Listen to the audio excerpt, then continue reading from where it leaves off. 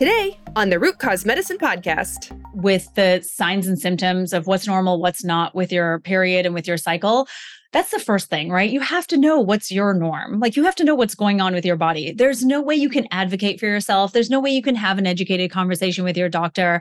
There's no way you can feel like you're not in like the black hole of period problems. And trust me, I've been there without knowing this information. And so we have to make a decision, right? We have to make a decision as people in these bodies that we're going to decide to learn how they function.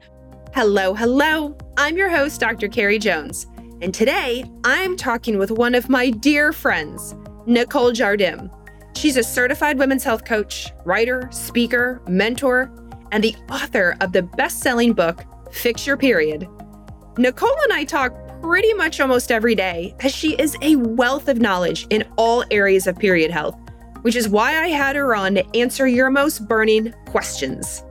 Before we get started though, I want to talk to you about something that comes up pretty often on this podcast, and that of course is lab testing. You see, testing is one essential way to understand the root cause of an illness. If you are an integrative or functional medicine practitioner, chances are you're placing a ton of orders with a ton of different labs. The Root Cause Medicine podcast is created by Rupa Health. Rupa is the best way to order, manage, and track results from over 30 different labs in one single place for free. Thank goodness. No need to create and log into multiple portals ever again. If you are a practitioner, make sure you go sign up at rupahealth.com to create a free account today. Now, let's start the show. Oh my gosh, Nicole, welcome to the Root Cause Medicine podcast. I am so thrilled to have you on today. Likewise, I am so thrilled to be here with you, Carrie. I feel like we've already had an hour-long conversation. I know, that's the thing with recording podcasts with your really good friends is that you spend the first many minutes catching up and being funny, and then we have to jump into the podcast. So be serious, semi-serious. Be serious. Yeah. We'll try. Today, I am thrilled to have you on because we're talking all things Period 101. And as you are the expert and the author of the super popular book, Fix Your Period, I couldn't think of a better person. This is going to be wonderful to go over all the questions that people slide into my DMs and ask, the comments, the emails, etc. There are a lot, aren't there? There's a lot. There's a lot. We'll do our best. Actually, before we get started, why don't you just give people a little background of who you are, what you stand for, and why periods? Absolutely. I will. For me, my period was a nightmare as a teenager, and that really was the impetus for all of this that has happened over the last couple of decades. I, first of all, laugh because never in a million years did I imagine that I would somehow come to specialize in the menstrual cycle, but here we are. I remember as I was like 14, 15, and my period was so heavy and it was mortifying. I would go to friends' houses to spend the night, and their moms would put a little towel down on the bed. And I remember being at a friend's house and her older brother came into the room and I'm laying there like, oh my God, he could see this towel that I'm laying on. This is just the worst thing ever to happen to me. So yeah, it was a lot of those very mortifying experiences as a teenager, having to stay home from school because my period pain was so bad, leaking through school uniforms, all the fun stuff. And that went on for multiple years because I didn't know there was anything that I could do about it. And my mom certainly didn't know either. And so I finally went to her OBGYN. And after explaining all these problems, the saga of my life, she was like, oh, I'll just put you on the pill. And I just thought, okay, cool. That sounds like a great plan because everyone was on it, right? I was finally going to be part of like the cool girls club. And so I got on the pill and everything normalized, which was amazing for me because I finally felt like I could get my life back. And then within about a year, I started to have all of these symptoms. And I remember feeling like I was the poster child for period pill-related problems, because what was even more frustrating was that they were all kind of unrelated. I had these UTIs, I had yeast infections, I had joint pain, I had stomach problems, my hair was falling out, I had melasma all over my face, and I was 20, 21. So you can imagine. Anyways, fast forward, and I actually had to take a medication for one of my chronic UTIs, and the doctor prescribed it, and I actually had an allergic reaction, and I didn't know that I was allergic to sulfa drugs or sulfa-based drugs. So ended up in the ER fun times. And a friend of mine had been trying to get me to see her acupuncturist for the better part of the school year because we were still in college. And so the next day she's like, okay, are you going to see my acupuncturist finally? I guess. Yes, I will. I'll see your acupuncturist. Because at that point, I'd seen probably like 15 different doctors and no one had answers. No one said anything about the pill. So he was the first person to say something to me about this pill thing. And I didn't believe him. I was like, this Chinese guy, he's older. Maybe he doesn't understand women's bodies. I don't know.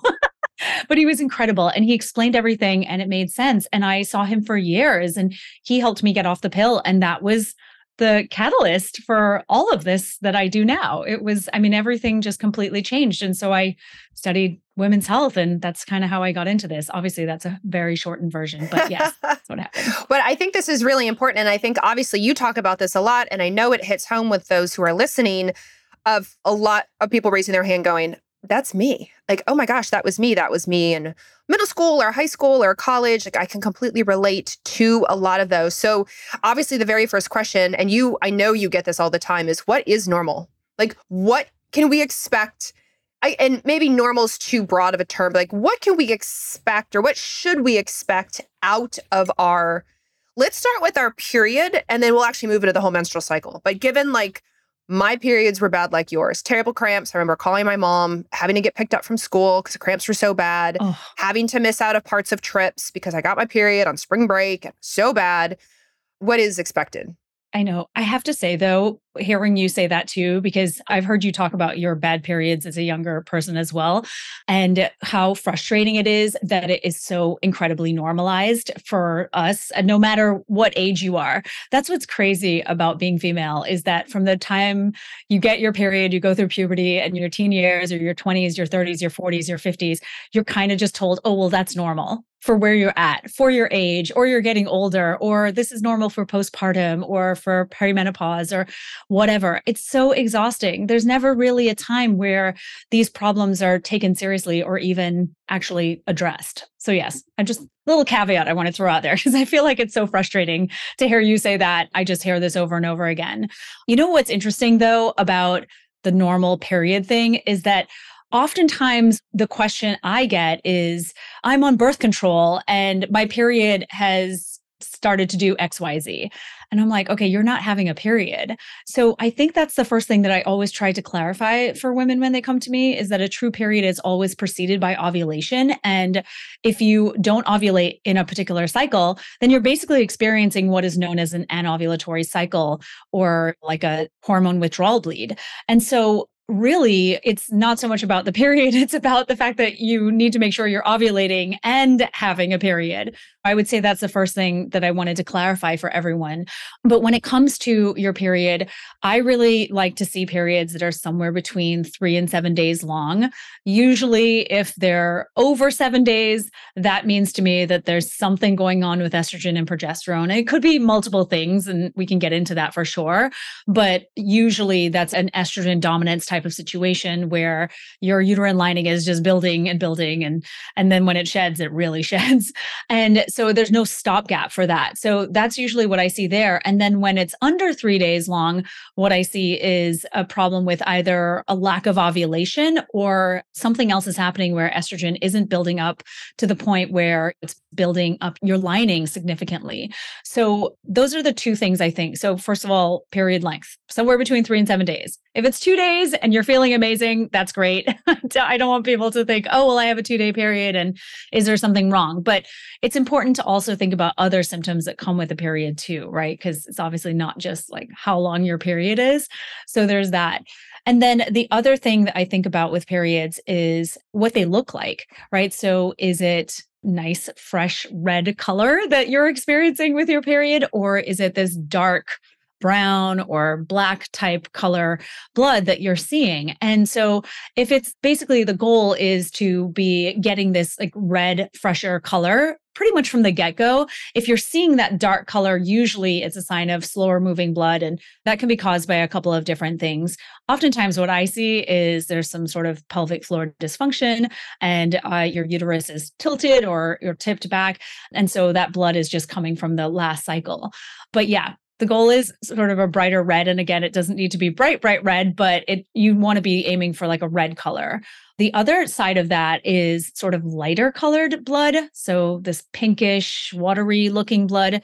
To me, that usually indicates that you didn't ovulate or estrogen isn't sort of peaking. And again, like building up that lining so that you have like a good flow. Because sometimes with that too, there's just not a lot of blood. It's like kind of scanty and, like I said, a little bit watery and might just be spotting. So something to pay attention to as well.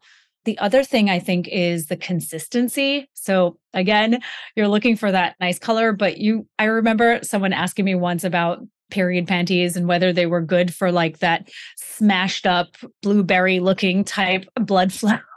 I was like, girl, that's a whole other conversation, but the period panty one. But yeah, we're trying to avoid having blood that looks like that. So you really want it to flow. I often liken it to things like maple syrup, something like that, where it doesn't flow just like water, but it's a little bit thicker than water.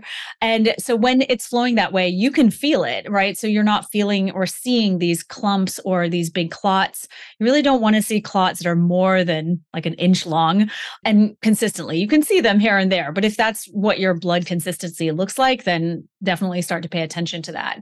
And again, on the flip side of that too, right? If it's just very like light pink or scanty or just spotting, that's sort of the other end of the spectrum. So you want to be paying attention. So again, like nice, healthy flow. A lot of the time I get asked about start and stop periods as well. So where periods come for 2 days and then they stop for day 3 and then they come back for days 4 and 5 or something along those lines. And oftentimes I tell women that maybe they should see a pelvic physical therapist or consider things like vaginal steaming or castor oil packs just to get blood flow flowing, because I feel like that's often a situation where there's some sort of stagnation happening, and usually it resolves itself with those practices, and we can get into those too. But those are some of the things I think about when it comes to a period. Maybe I missed something. What about cramps? Are cramps normal? Oh yeah, cramps. Oh my goodness. How could I forget the biggest one? You know, what's crazy to me is that in our society, we've totally normalized pain associated with our uterus. Isn't that funny how that works? And it drives me crazy because I feel like we have basically dismissed an entire generation of women with regard to menstrual pain. And that to me is wholly unacceptable. But basically, no, cramps are not normal. But I guess there is some nuance to that. I would say that if you get a little bit of cramping, it's not a big deal. What I say to women who come to me is that if you are cramping and it's disrupting your life, or you need more than like 1 dose of ibuprofen for a whole period, everybody, people are like, wait, for the day or for the whole period? And I'm saying for the whole period, if you need more than 1 dose of ibuprofen and your life is being disrupted, that's a sign from your body, right? Your body is not speaking English or whatever language you speak to you. It is speaking in the language of symptoms and signs. So we really have to start to understand what those mean. And usually pain is a sign that there is something that needs your attention. And if you have cramping that starts before your period and then continues to get worse during the first day of your period and then throughout your period, it's certainly something to pay attention to. And we can talk about underlying causes. But yeah, those are some really big ones. Do you find with a lot of these symptoms, how do I want to phrase this? Like, I mean, I knew my mom as an example. So I knew my mom had terrible periods because it was normalized to me. Like, oh, it runs in the family. Grandma did, I did. Therefore, you're going to welcome to being a Jones. But I also feel just from observation of social media, which I know is not scientific, that a lot of these symptoms are getting actually exponentially worse, or maybe they're just being more talked about.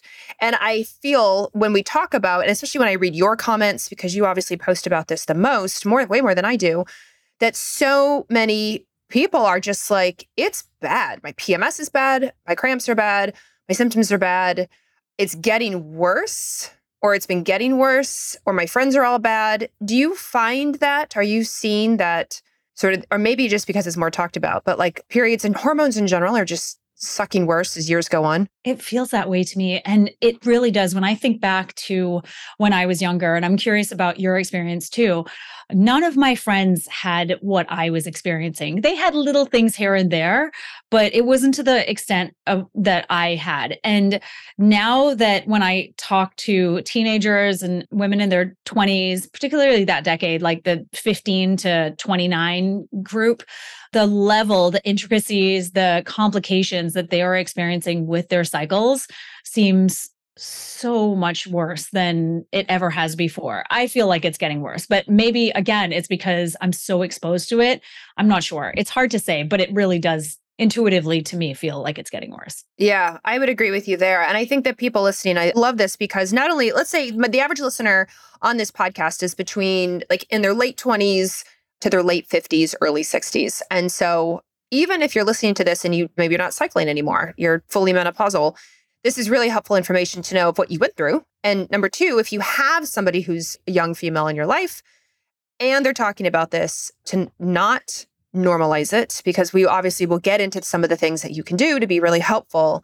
But I love as you describe like what can be expected, what should be expected out of a period in your life.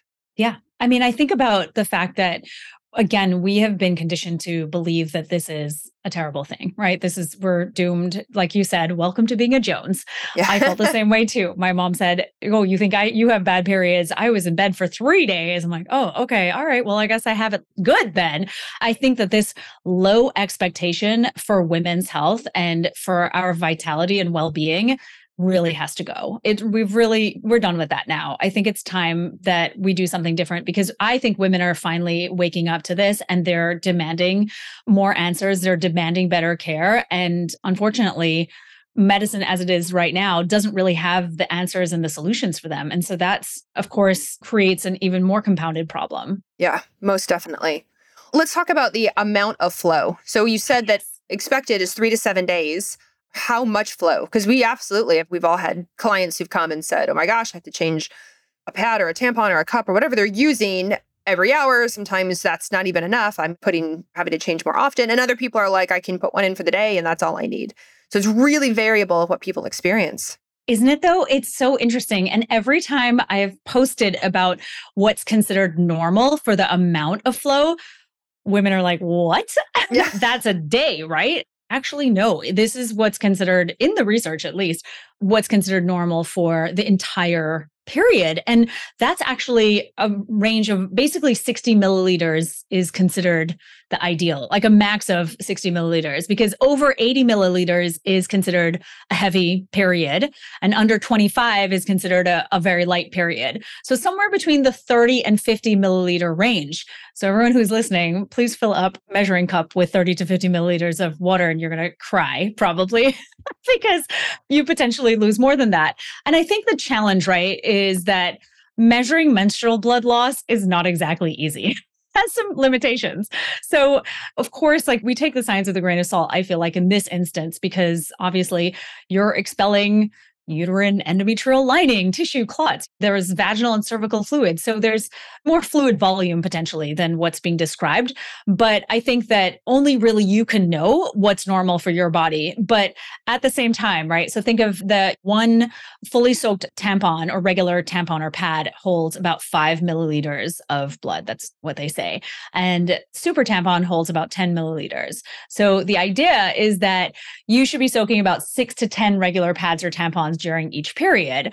Most of us don't use up a pad or tampon fully, so it'll vary, of course. But basically, if you're at 80 and above milliliters, again, fill the measuring cup and look at that, this is a sign of an excessively heavy period. And so what this means essentially is that you're soaking more than 16 regular tampons or pads per cycle. You're soaking through regular period underwear on a regular basis, like within a few hours. Or you're like changing a half full, I use like an average of 30 milliliter menstrual cup, more than 6 times during your period. That adds up to about over 80 milliliters. But other signs for people who don't really want to even think about all that stuff are, does your period last more than 8 days long? Are you flooding? Do you feel like you're changing pads or tampons or period underwear or a cup, more than every hour? Are you changing in the middle of the night? So are you changing the period protection that you have, getting up in the middle of the night to do that? Or do you feel like you have to double up on period protection at night? So you've got a pad and a tampon or a cup and a pad or something like that. And one other thing too, I find is that your period really wipes you out. So you just feel exhausted, depleted, and dizzy when you get your period, because I see a lot of that as well too. So those are some signs of what a heavy period looks like. I can talk about a light period too, if that's helpful. Well, actually, starting with the heavy period, is it typical or expected? Because I got this question the other day. People say, I either start out light and then it gets heavier, like crescendo, decrescendo. Starts out light, gets heavier, and I might have to change my tampon a lot that heavy day, but then it gets lighter again and I'm not that worried. Or the reverse, it starts out with a bang. They're like, holy crap, my first day is so freaking heavy, but then it tapers down from there. And or do you tend to, is ideal to be consistent all of the days? Right. Yeah. So it's like, how should my period flow? Basically. Yes. Okay. So first of all, I feel like, yeah, I suppose it's like the pattern of bleeding, right? The first day, first of all, I should say this to everybody. If you're spotting, that is not considered your period. So the first day of your period is always the day that you need protection. You feel like you're experiencing significant enough bleeding that you need protection. So that's a pad, a tampon, period underwear, a cup, something along those lines, a sponge. I mean, whatever floats your boat.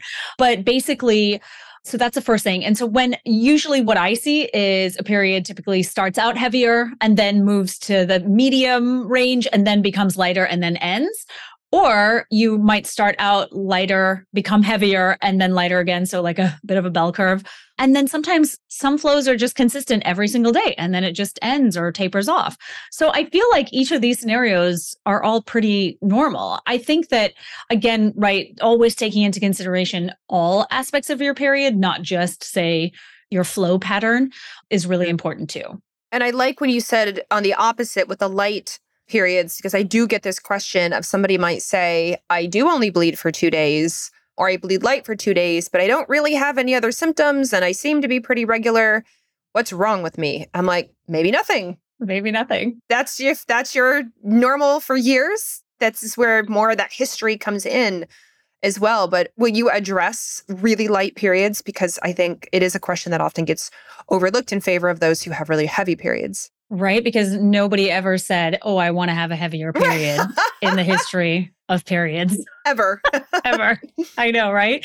Okay. So it's funny because I have a lighter period and it's fluctuated, but it definitely has gotten lighter over the years as I've gotten into my 40s, which I feel is a bit of the opposite of what tends to happen in your 40s. So I don't really talk about it too often because everyone's like, what did you do to get that light period? Although I will say I actually wouldn't mind a heavier period. So I will say that.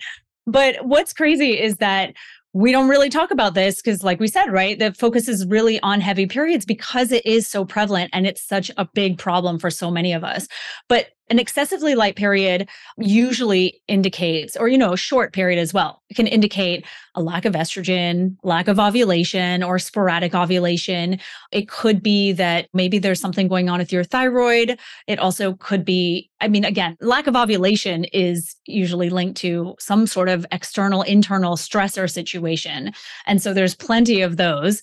There's a lack of specific nutrients, or it could be there's just not enough calories to ovulate, to even make these hormones. So it could be multiple things. It could also be indicative of gut issues where you're just not absorbing the nutrients as well, absorbing the fats. So there are multiple issues at play. And so, of course, always work with someone who can investigate all of this. And at the same time, as you were saying, Carrie, it could just be that you're fine. I've had everything checked. Things are a little on the lower side, but I'm 43, so I'm kind of like, okay, well, we'll see how that goes. But generally speaking, it all pretty much checks out. So I think it's so important, as you always say, right? Test, don't guess, and try and figure out, like, is there something actually wrong? And again, always take your full period picture into consideration before jumping to conclusions about your 2-day period. Right. Absolutely. Actually, so speaking of the full period picture, let's back up a week. We'll kind of move through the cycle in reverse. What about PMS? Is that common, expected, normal? Because, oh my goodness, boy, it sure. I joke about it all the time. As we should. For sure. As we, like it's all we can do at this point. But explain, first of all, what it is. There are people who don't understand PMS, premenstrual syndrome.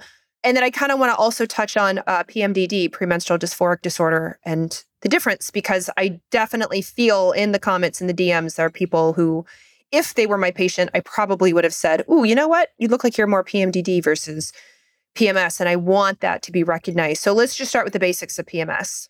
Yeah, absolutely. So again, I think that there's this strange sort of paradox in our society where we have all these PMS jokes, which again, I feel like we can all joke about it here and there. It's fine because we do this work. And sometimes you got to make this a little bit lighter than it is because it's heavy stuff. So there's the PMS jokes. And then there's also the fact that we don't really take this so seriously, but it actually is a thing.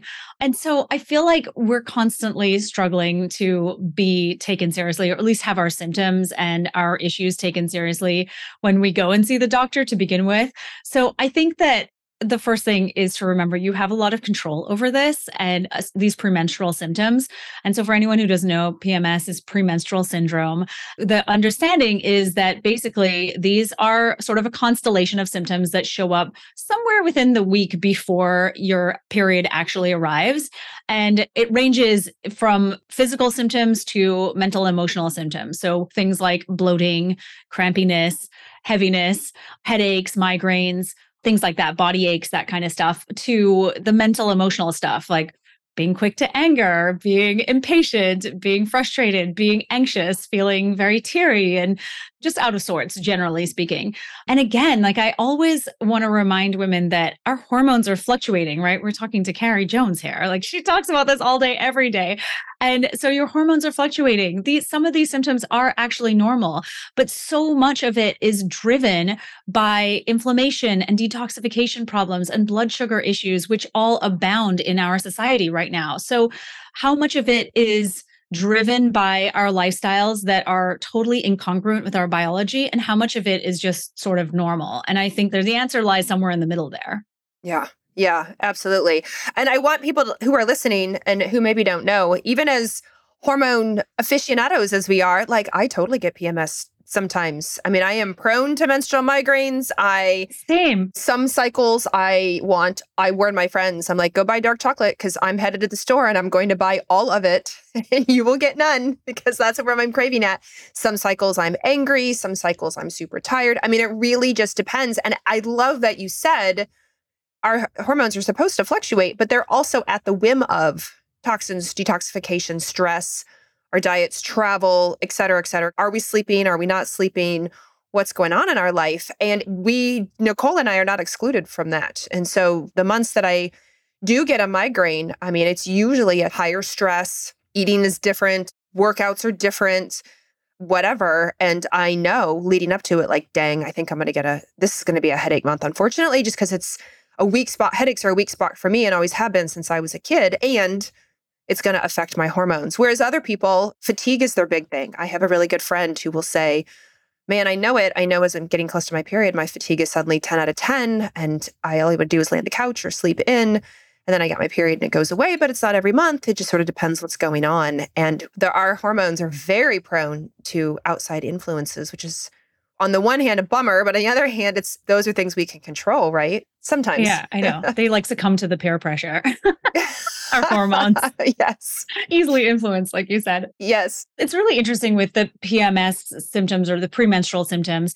I try to, again, I sort of stay away from the definition, right? The syndrome, because I feel like this sometimes sets us up for feeling like we're stuck with this for life. And so I always ask women who come to me these questions. I ask, have you noticed that your symptoms have worsened with age? Or are they particularly bad, like you were just saying, in times of stress or lack of sleep, crappy food choices, travel, all that stuff? And are they getting progressively worse when something isn't working in that person's life? Like is something going on with their career, relationship, whatever? Was there a time when you noticed that they got worse, or that you didn't have a problem and then suddenly you did have a problem and you noticed it? And when we can pinpoint that, I mean, so much can change. You can ask yourself these questions and suddenly you can really realize, because what I find, as we were just saying, right, your hormones are highly influenced. I find this stuff starts to show up between like 30 and 35 for women, when in their 20s, they never really had these things. And I'm like, yeah, well, because you were a lot more hormonally resilient back then. We could do a lot more damage to our bodies. Right. Age was on your side. We were just talking about this, right? I know, exactly. We were just talking, you guys, about the fact that your 40s and drinking, it's really hard. It's very, very difficult. So, if you answer yes to any of these, or you think back to all of this, just think about how these external factors can influence all these symptoms and how they manifest. And when you are talking with somebody, and I know in your book you hit on this quite heavily, things like blood sugar we don't even think of, or gut health we don't even think of. So while absolutely stress and toxins and travel and the outside factors play a huge role, which you talk about in your book, even things, blood sugar fluctuations. I mean, the ups and downs of glucose, the erratic ups and downs of glucose, as you talk about, can worsen things like anxiety, can worsen things like fatigue. And then you overlay that the week before your period when your hormones are shifting. And I mean, it can just be a hot mess express all around. It's just so bad. And when you think about the fact that how your hormones influence blood sugar as well, or how blood sugar behaves in your body and how insulin behaves in your body, it's just crazy. So like when you think about the beginning of your cycle or the first half of your cycle when estrogen is climbing in that follicular phase, and you've got like this increased insulin sensitivity, because estrogen is actually really awesome, even though I feel like it's been really villainized. And so insulin works better in your body, basically in that first half of your cycle. So I'm always saying to women, if you're going to have something, you're going to have the cookie or cookies or whatever, have them then, because you will feel a lot more in control of your emotions during that time. But then what's amazing is that ovulation time, insulin sensitivity starts to decrease. And then we have progesterone taking over. And that seems to be where a lot of the blood sugar problems start to arise, right? So we're more prone to these blood sugar swings during this time in our cycle. And of course, it's the time when we want all of the cake and the wine and all the things, because chocolate. God help us, we just got to get through it, right? So we're so sensitive to these blood sugar drops and we crave all the sugary things. And this is a recipe for disaster, but it really does explain why we're ambushed by these intense cravings and why we don't do well in that half of our cycle. Because even if we have something we had in the first half of our cycle, I do see a pronounced difference in how, at least how my body responds to it. And I've seen this in lots of clients over the years too. So it's something to seriously think about too, right? Is it PMS or is it blood sugar imbalance? Yeah. That's the question. Yeah. I had a continuous glucose monitor in early November. And I've noticed this trend before. I've had a glucose monitor in my arm off and on through the years, mostly because thankfully they were gifted to me or managed to get one. And I definitely see a difference in my ability to handle blood sugar, even though I am fairly consistent in how I eat and fairly consistent in my workout schedule and sleep. But in the luteal phase, so that again, especially that sort of PMS week, so to speak, my blood sugar is a lot more erratic, even if I haven't changed anything. Just by default of the shift in my hormones, I could see it there when I scanned my glucose monitor and saw it on my app, like, oh, I am definitely more erratic. And I definitely noticed like my sleep isn't as great. My heart rate variability, which is a marker of your stress response, is lower. And so even just getting this immediate feedback around our cycle, if nothing changed from the first part of the second half of my cycle, it didn't matter. My hormones are shifting. And so then I just know I have to be extra diligent. But and you talk about this a lot in your book too. And just in general, when I hear you lecture, you can be so proactive. I mean, I know the things to do and try to be very diligent, more diligent about them so that I don't feel like a PMS monster. Still happens sometimes, but it definitely happens sometimes. We're, like you said, nobody's immune. I love this because I have also used continuous glucose monitor and it has been so tremendously helpful in seeing those shifts. So I think this is, again, sort of further affirmation for anyone who's listening. If you felt those shifts physically, they 100% are happening. It's not in your head at all.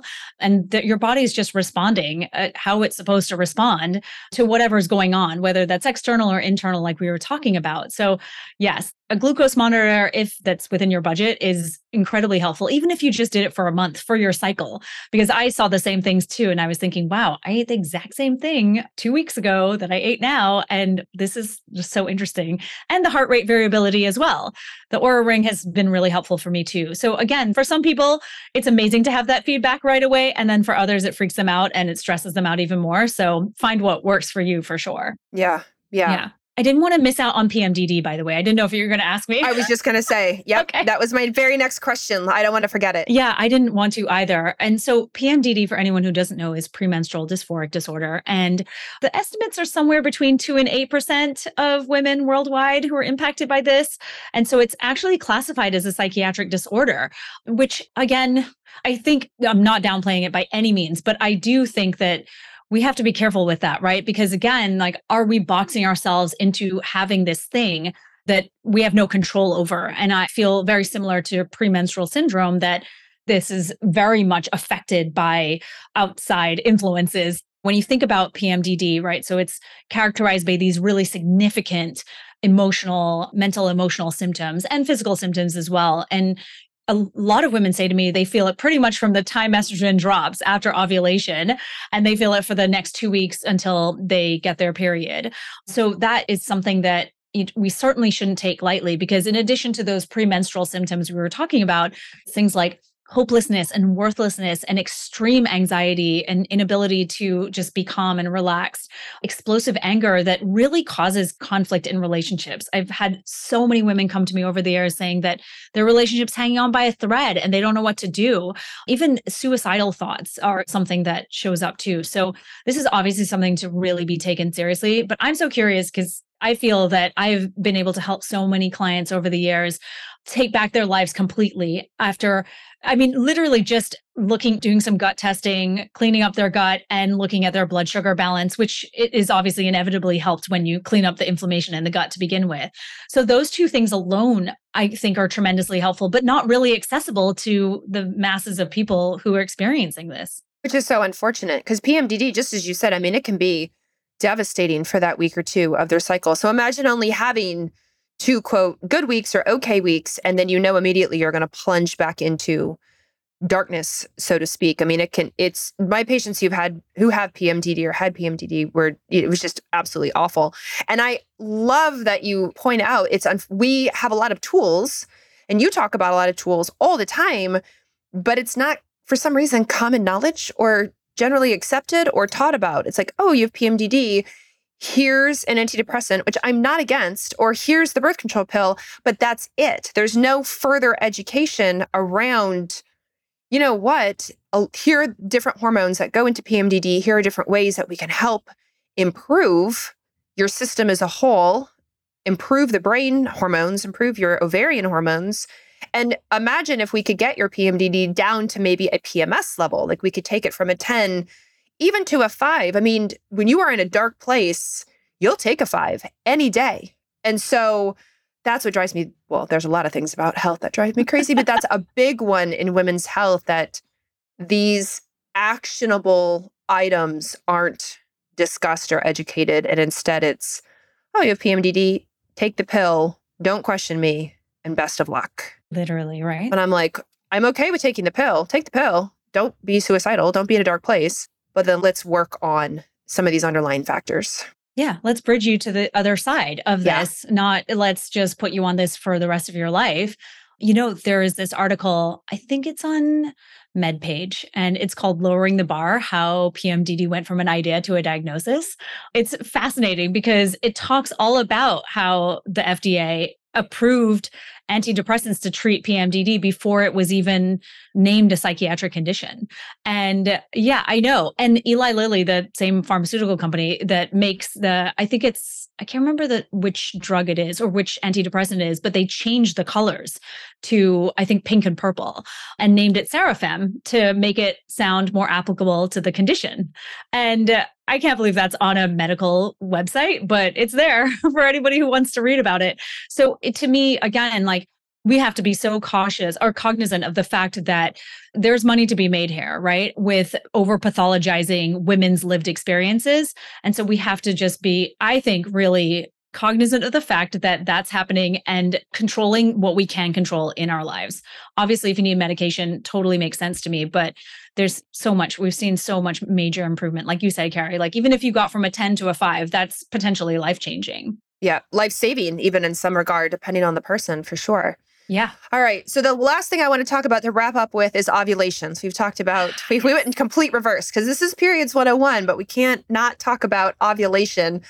What is it, and why is it so freaking important for the entire menstrual cycle? Oh my gosh. You turned me on to this study about ovulation. It's a massive study and it has It's massive. so much great information in it, right? I can't remember what the name of the study is. I think it's like the normal ovulatory something or other. And there's just so much good information. And I want to just talk about this stuff all day long because I can't believe our bodies do this. And I think that women really need to know how amazing our bodies are. The fact that, okay, so everyone, ovulation, it's basically when your ovary has a little follicle and it releases an egg. That happens sort of around the middle of your cycle, every single cycle. Well, it's supposed to every single cycle. And so the idea here, right, is that if you don't have ovulation, you really don't have any of these hormone fluctuations. You don't really make any progesterone, which you really need. You don't make a whole lot of estrogen. Sometimes you do, but sometimes you really don't. And I feel like ovulation is just this amazing thing. And I have found in research that I've looked at, they basically say that ovulation is a sign of health, right? It's implying that you have adequate endocrine and gonadal function. And that is a huge deal. And then what is crazy to me is that we're told, oh, well, we don't need a period, right? Like we hear this messaging a lot now, right? You don't really need a period. But what they're saying is that you really don't need any of it. You don't need the period. You don't need ovulation. You don't need anything. You just can live your life without any of this stuff.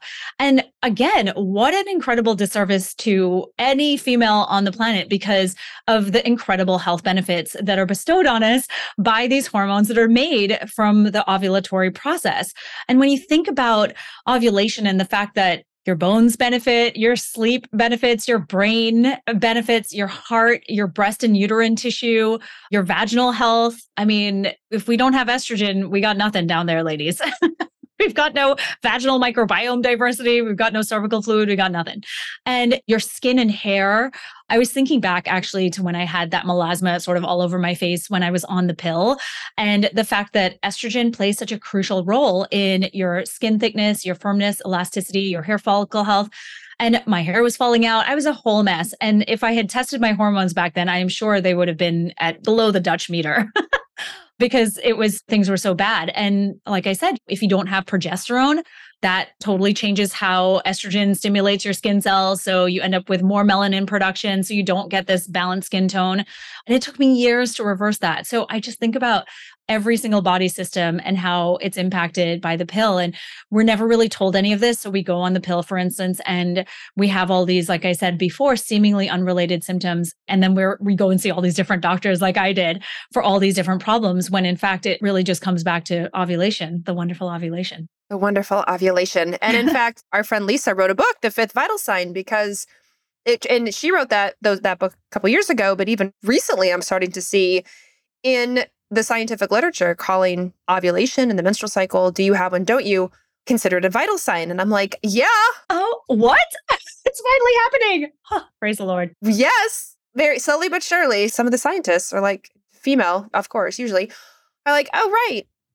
Getting the act of ovulation and your whole menstrual cycle as a system really does give us great feedback on how you are doing in your body. It is definitely a vital sign to pay attention to because it is affected, as you talk about all the time, and we have today, by so many things. And if those so many things have overwhelmed it, then we're going to be, like I said, a hormonal hot mess express. And that gives us good vital sign information on what's going on with us. So totally does. Yes, I love that how much you paint ovulation in such a bright light.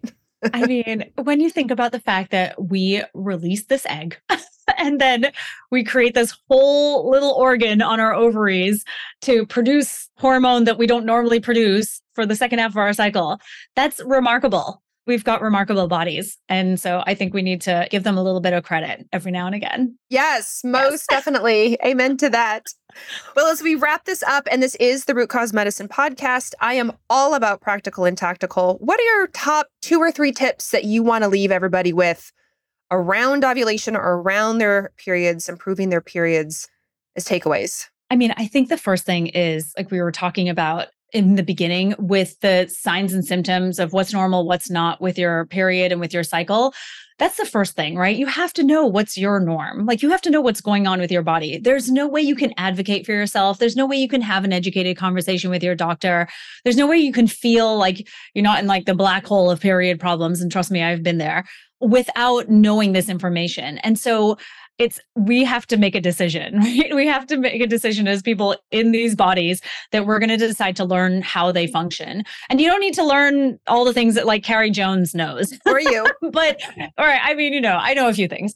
But I feel like you just need to know how long your period is. You need to know how much you're bleeding. You need to understand the symptoms that you're experiencing and make a note of them in an app. So track your cycle. And better yet, take your temperature so you actually know whether you're ovulating. So I have everyone take their basal body temperature, and that goes up after you ovulate. So if you know this information, this is vital data that your body is giving you every single month. And you can start to make more informed decisions about your health. And then you can start to make changes based on everything that we've been talking about. In my book, I have a whole protocol. And when you make those changes, you will see shifts in your period symptoms every single month. Like it guaranteed will start to get better. And even if you don't get to 100%, that's okay. Like you will start to see improvements regardless. So I feel like, so knowing this information, right? Knowing what you're working with is so huge. So track your cycle. I love Kindara, Read Your Body, Clue. Those are some of my favorite apps to start tracking. And then also, I think for so many of us, I don't know about you, Carrie, but I really didn't learn anything about sleep as a foundational pillar until I was like really grown, probably 40, and didn't realize I had to sleep as much as I do. And that has been something that has been my mission for the last 3 years. And it's a big pillar. It's a big pillar of all the foundational pillars. So I'm a big fan of that. I feel like the blue blocking glasses, helping your body to produce melatonin, a good sleep mask that kind of covers your whole face. There's like a nice pillowy one that I found on Amazon that I love. Red light therapy, a light box in the morning for the wintertime, because we live in dark, cold, yucky places. Vetiver essential oil on the soles of my feet before bed. Swear by this thing. It's so good. These kinds of basic things to really support the restoration piece of it to me is so huge, because we do so much wear and tear damage on our bodies every single day in our waking hours. So the least we can do is do our best to try and like get better sleep. Amazing. Absolutely. Well, I agree. Yes, of course. I know, right? And also like breakfast within within an hour of waking. Can we just talk about that real quick too? Like I really want women to start to think about how they can feed themselves more, because I find in our society, there's just too much focus on restriction. And it's not to say that everyone's like that, but I really do think that it's a huge problem. And I'm a big fan of dense meals and not necessarily a salad for like multiple meals a day. We just need more than that. We need carbohydrates to ovulate, guys. We need all this stuff. So we need protein. So 25 grams of protein minimum in your breakfast, and have it within an hour of waking up so that you're not going on cortisol all through the morning. And then your blood sugar and your mental health is totally frazzled by 1 p.m. That's to me is another big one too, I think we overlook. Definitely, especially the protein carbohydrate discussion we hear all the time and see all the time on social media. And definitely, for me personally, listening to Dr. Gabrielle Lyon talk about how women are under-proteined. Yes. We pick salads or soup. Like we're sort of light meal, or we have a lot of vegetables, but not a lot of protein. And I personally significantly increased my protein about a year or so ago and noticed a massive difference and realized immediately I was under-proteining myself. And now I eat heaps of protein, and it's made a big difference. And then the carbohydrates in the luteal phase. And our fasting friends, Dr. Mindy Pelz and Cynthia Thurlow, talk about like, don't fast in the luteal phase. Like progesterone is trying to do her thing. So let her, and if at the very least, add in your extra carbs, add in your denser carbs, and don't pick that time to suddenly do OMAD, which is one of the new trends, 1 meal a day, right? Or the extreme fasting. No. Like, are you serious? Oh, I haven't heard of that one yet. I can't. Yes. 1 meal a day. Is that really where we're at? OMAD, OMAD. Yeah. 1 meal a day. I'm seeing it more and more. I mean, if you eat adequate protein, you will lose weight. It helps tremendously in that process. For sure. Without you breaking down your muscles, because that's all that's doing. Yeah. Right. Which we have to be very careful of. Oh my gosh. Yes, I know. Well, Nicole, tell everyone where they can find you, because you are a wealth of knowledge. You've written a book. You have a great website. You're fun to follow on social media. So tell everybody all the places. Thanks, Carrie. Oh my gosh, I just want to hang out with you every day. Okay. Yeah, that's right. So everyone, you can find me at NicoleJardim.com, and I have everything on there, a blog, programs, and the book is at fixyourperiod.com. There's booksellers as from all over the world that I could try and find at least on that website. And then I'm on Instagram as well. I'm Nicole M. Jardim. I have my own podcast. It's called The Period Party. So there's lots of resources for everyone if you're curious about how to fix your period. And she is literally this fun. Nicole and I are friends, not just fun on the podcast, but we are fun all the time. We text all the time. In real life, IRL, we are actually friends. Lots of memes. And she is this wonderful. So she's this wonderful through her book and on social media in her podcast. So definitely give her a follow. Thank you. Give her a listen. And thank you so much for coming on today and really just dispelling myths and answering questions for a lot of people who just don't know what they should expect and when they should get help or how to be proactive. So thank you. Thank you so much for having me, Carrie. It's a true honor. Oh my goodness. Thank you so much for listening to today's episode. I have one quick favor to ask before you go. If you loved today's conversation, would you mind leaving us a review on whatever podcast platform you're listening on right now? My whole goal is education. So positive reviews are actually the number one thing that help new people discover the show. You're amazing. I so appreciate it. And I'll catch you on the next episode.